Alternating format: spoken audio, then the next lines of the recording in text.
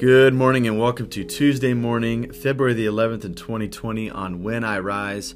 We're in year A in the sixth Sunday after Epiphany, or some people might call proper 2 week in this time of the church year.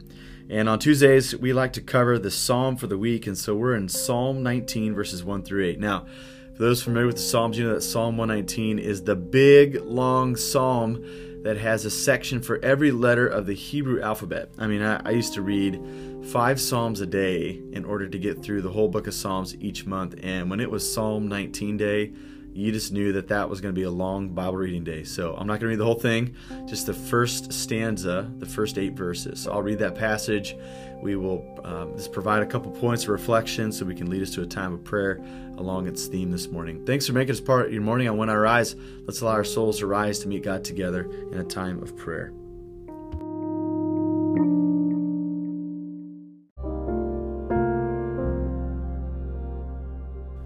Psalm 119, verses 1 through 8.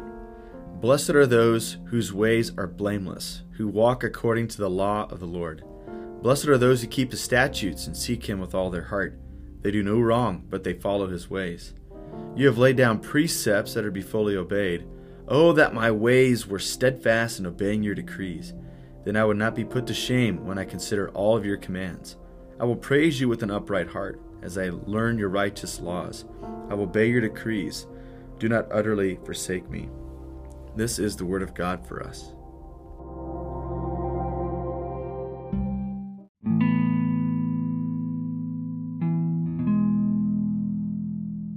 All right. Let me give just a couple thoughts about Psalm 119, verses 1 through 8, this first stanza of the great big psalm, and it'll lead us to a time of prayer.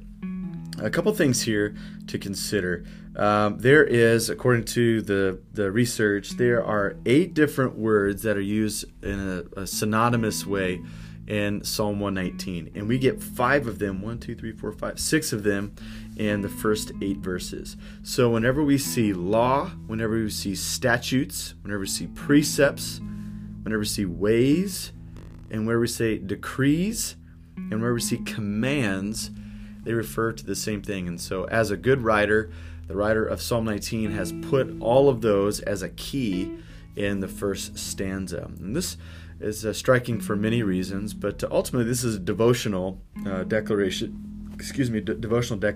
by the psalmist.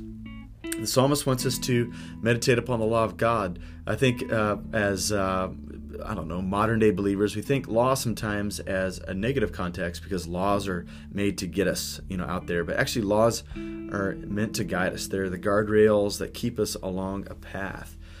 There are the signposts that are placed on our journey so that we can make the right turns and so on and so forth. And so, but the laws come in many different shapes and sizes in the biblical context. And so sometimes a law is mentioned, or a statute, or a precepts, or ways, decrees, or commands. All of these things are leading to this declaration of wanting to be guided by God. And so what is one of the initial steps in our faith journey is to have the fear of the Lord. The fear of the Lord is the beginning of wisdom. And so understanding what God would want us to do and what not to do is an important step in our faith journey. And so the way we go about discovering those, the way that God gives us, is to think about his law, to think about statutes, to think about precepts, decrees, and commands, and to become familiar with them, but also to relish in what they do for us in order for us to be shaped into the people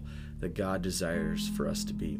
Another thing that we could see about this is as we look at Psalm 119 in its totality, what we see is it's got a different flavor than some of the other psalms out there. Some of the other psalms are temple psalms, the songs that we sing when we approach the temple of God. But the narrative arc of Israel is that they didn't have a temple, they did have a temple, then they did not have a temple, then they had another one, and then they didn't have one. So if you look at the trajectory of the people of Israel, there are times when the worship community had a place to go, a structure that helped form their worship. And then there are times when they had to follow God on the run of sorts. So there's a time when their worship was solid, and then there was a time that their identity as a worshiping community was liquid. And what we see is Psalm 19. Psalm 19 seems to be one of those moments, one of those psalms where a temple wasn't required in order to worship, but the law of God was. And the law of God was part of their adoption. We know that we are God's people because of what he's done to us and for us, and that he has rescued us, but also because he has given us his law. And so what we need to see is a reorientation of what the law of God is. It's meant to guide us, but it's also like an adoption document for us. So when God says love God and to love neighbors as you love yourselves, it's not just it's a good thing to do, but it's a declaration of love. God, if God didn't love us, he wouldn't tell us what to do. Just like we do that as parents today. But we need to have an orientation towards God's law, understanding that we follow his ways because we love him and because he loves us. So let's spend some time just thanking God for his love for us and allowing God to give us the courage to follow all of his commands. So let's spend some time praying this morning.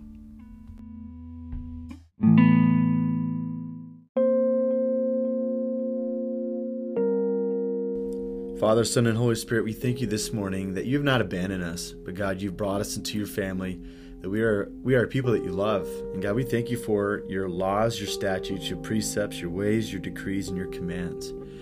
There are many of them, and you ask us to attend to them daily and to be reminded of them and to impress them upon our children and to talk about them as we walk along the way. And so, God, we just understand and confess that we have a flair for the rebellious. We like to go away from your commands. We like to ignore your laws. But today, we declare faithfulness once again. And we ask God that you teach us your ways and that we learn to delight in your law.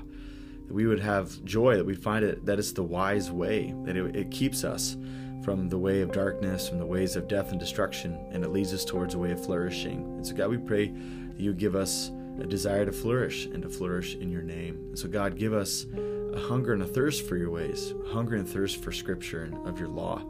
Pray that we would encounter you through it, that you would allow us to see you in the midst of it all, so that we might just be so enamored by who you are, that we might see your face in the midst of your commands, and that we find it to be the wise way again. So God, help us. Give us the grace to love you and to follow your ways. We ask all these things in Jesus' name. Amen.